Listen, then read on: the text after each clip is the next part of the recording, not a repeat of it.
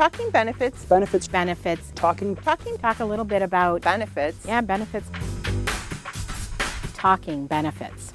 You're listening to Talking Benefits, the podcast brought to you by the International Foundation of Employee Benefit Plans. Every month, we dive into retirement, healthcare, hot topics and trends, and whatever else the benefits industry throws at us. I'm Justin Held. I'm Ann Patterson. I'm Julie Stick. And I'm Kelly Colesrud. Now let's talk benefits. Hello, listeners. We are back, and just like the rest of the world, the coronavirus pandemic has impacted our workflow at the International Foundation, and we felt it necessary to take a brief hiatus just to regroup a bit. And if this episode sounds a little bit different to you than past episodes, it is because we are being socially distant and we cannot record in our studio. So we are recording via video chat. Yes, I have to admit, I've become very familiar with many video chat platforms over the past few weeks. It's been an interesting way to connect with colleagues, friends, and family who I normally see in person, but we're making it work, right? Yes, and we are going to make it work for this podcast. So let's dive in and chat about the topic that's on the top of all our listeners' minds, on everyone's minds, right? And that's the COVID-19 pandemic and its implication on the workforce. Yes, so this will be the first episode in a series of shorter episodes covering the COVID-19 pandemic. We will tackle a few different aspects. And first up is how the pandemic has impacted workplace retirement programs. So the market conditions, the uncertain market conditions right now, have organizations and individuals reviewing their financial options. I'm sure we're all kind of in this boat right now. At the same time, these conditions have led to interruptions in employment, as unfortunately employers are having to contemplate and implement furloughs, hiring freezes, hour reductions, and even layoffs. So what retirement-based actions are employers and workers making due to the COVID-19 pandemic? These questions were asked as part of the International Foundation Survey Report, Employee Benefits in a COVID-19 World. And let's start off and focus on defined contribution retirement plans. I guess one big question is, are workers changing their behavior and contributions due to the pandemic? Well, our survey found that about 14% of responding organizations that offer DC plans are noticing a greater share of their participants making changes to their contribution, or we also call deferral levels, compared with pre-COVID-19 levels. And 7% are noticing a smaller share. Those who are noticing a change are overwhelmingly noticing that their employees are decreasing their contributions, while 57% are noticing that participants are canceling or stopping their contributions completely. Yes, that's really not surprising given the financial situation. So next, I think we want to gain some insights into whether workers were taking more hardship withdrawals or loans from their DC accounts due to the pandemic. And the survey says 15% of respondents said that more participants are taking hardship withdrawals from their DC accounts due to the COVID-19 pandemic, while 47% have noted no change at all. And similarly, Kelly, 12% of respondents in the survey said that more participants are taking out loans from DC accounts as a result of the COVID-19 pandemic. And then 44% said that they're not changing anything. That's right. And when times typically get tough, some employers may reduce or suspend their DC plan matching contributions. So we asked if that's the case right now. And of those that offer matching, relatively few organizations are making changes as a result of the COVID-19 pandemic. Just 2% have reduced the amount of their matching contributions, while 8% have suspended or eliminated their matching contributions. And going forward, about 18% are considering making changes in the future. So I just want to make a quick note here that this data that we've just reported about DC plans does not include actions based on the retirement provisions of the CARES Act.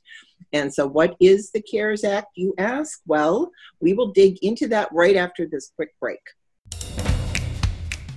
The International Foundation has over 32,000 members across the U.S. and Canada from all walks of the work world, including desk and deskless workers. And we'd love it if you joined our ranks.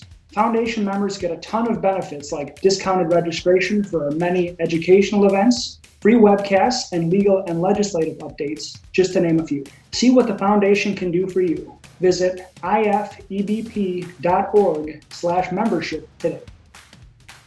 As we begin to navigate the future of work life during the COVID-19 pandemic, employers need to develop smart plans ensuring the health and safety of their work population. Register today for the International Foundation's COVID-19 Return to the Workplace Strategies virtual conference on June 4th, 2020. You'll get guidance for developing a safe, legal, and effective strategy for transitioning workers back into the workplace. Your registration also allows you on-demand access to view sessions after the conference. Learn more at ifebp.org/return to work.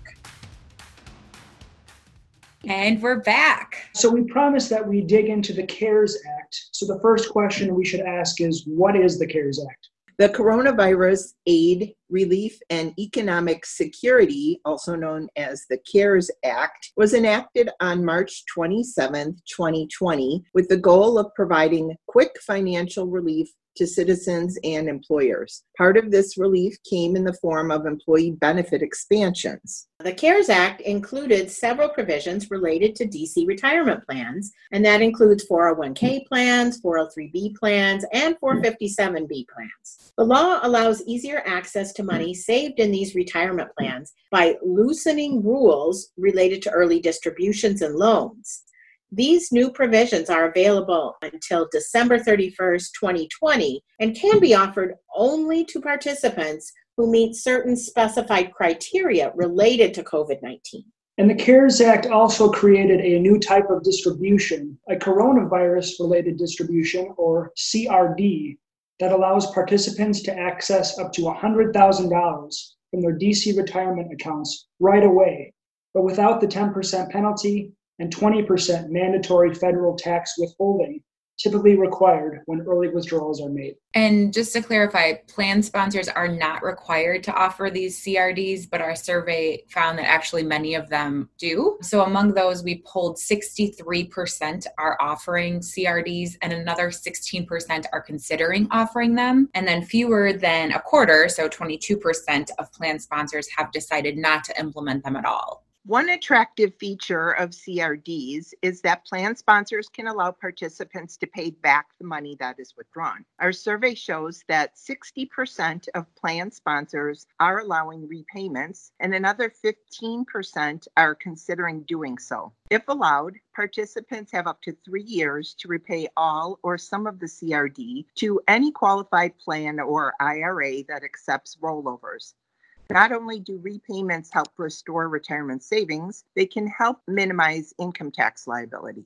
And another way that participants can gain access to their retirement funds before retirement is through a DC plan loan. And our survey found that 84% of the plan sponsors offered plan loans before the pandemic.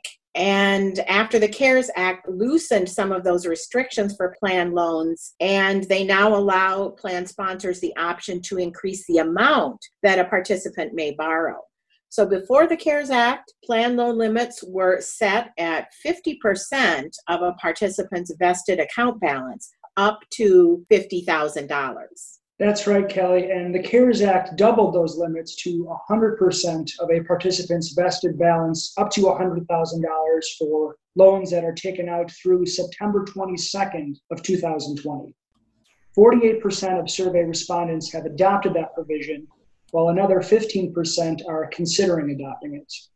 And plan sponsors can also help their participants by offering the option to temporarily delay those loan repayments in 2020.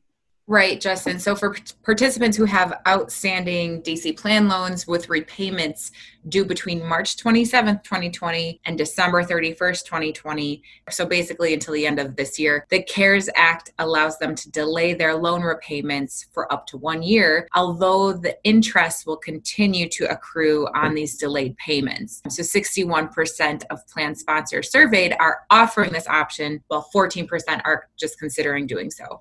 Right. And although the CARES Act distribution expansions may offer workers a quick source of much needed cash in these difficult economic times. And we certainly know that there is need for this. A lot of people are facing financial problems. There are risks with these withdrawals. Plan sponsors may choose to not offer CRDs and greater loan limits because they're concerned about the future retirement security of their participants. Making it easy to withdraw retirement funds does not serve plan participants well. That's so true, Julie. As we learned and have heard over and over again, to get the most benefit from that magic of compound interest. Best video ever. Yeah. Yeah, we have a cool video on that. Go nuts and save early. We'll post a link. Yeah. The way it works, though, is participants should let their money sit untouched in their accounts for literally decades for it to work the way it's supposed to. But every time participants withdraw or borrow money from these retirement accounts, they make it much more difficult for their savings to compound and experience that magic. Sorry that I interrupted you, Kelly. I just got real excited about the magic of compounding. Oh, that's great. So this sounds like an excellent time for plan sponsors to educate workers about the potential impact of early distributions and plan loans so participants can make an informed choice. So this is just a good excuse, a timely opportunity to educate workers about that. That's right. And that will do it for this episode. We'll be back in a few weeks and continue our discussion on how the COVID-19 pandemic is impacting the employee benefits world. In the meantime, we'd love to hear how you and your organization are weathering the pandemic. A lot of plan sponsors and employers out there are doing some creative things to help navigate their workplace through this time. So you can see what other people are doing and then submit your own story at ifebp.org/benefits together. And we'd also love to hear your thoughts on our podcast. And you can give us ideas for topics that you'd like us to cover. So send us an email at podcast@ifebp.org. We might even give you a listener shout out if we use your idea. Right. And until that time, please stay safe and healthy. If you like what you hear, please rate us on iTunes. It helps others find the podcast.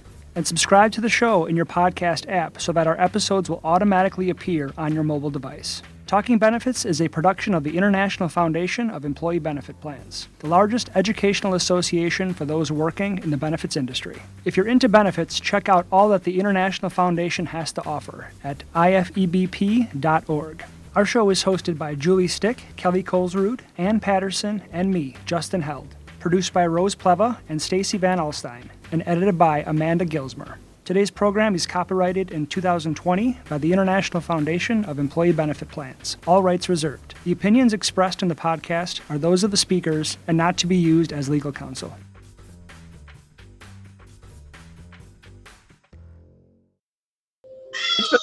Oh, there's a baby. That's my baby, sorry.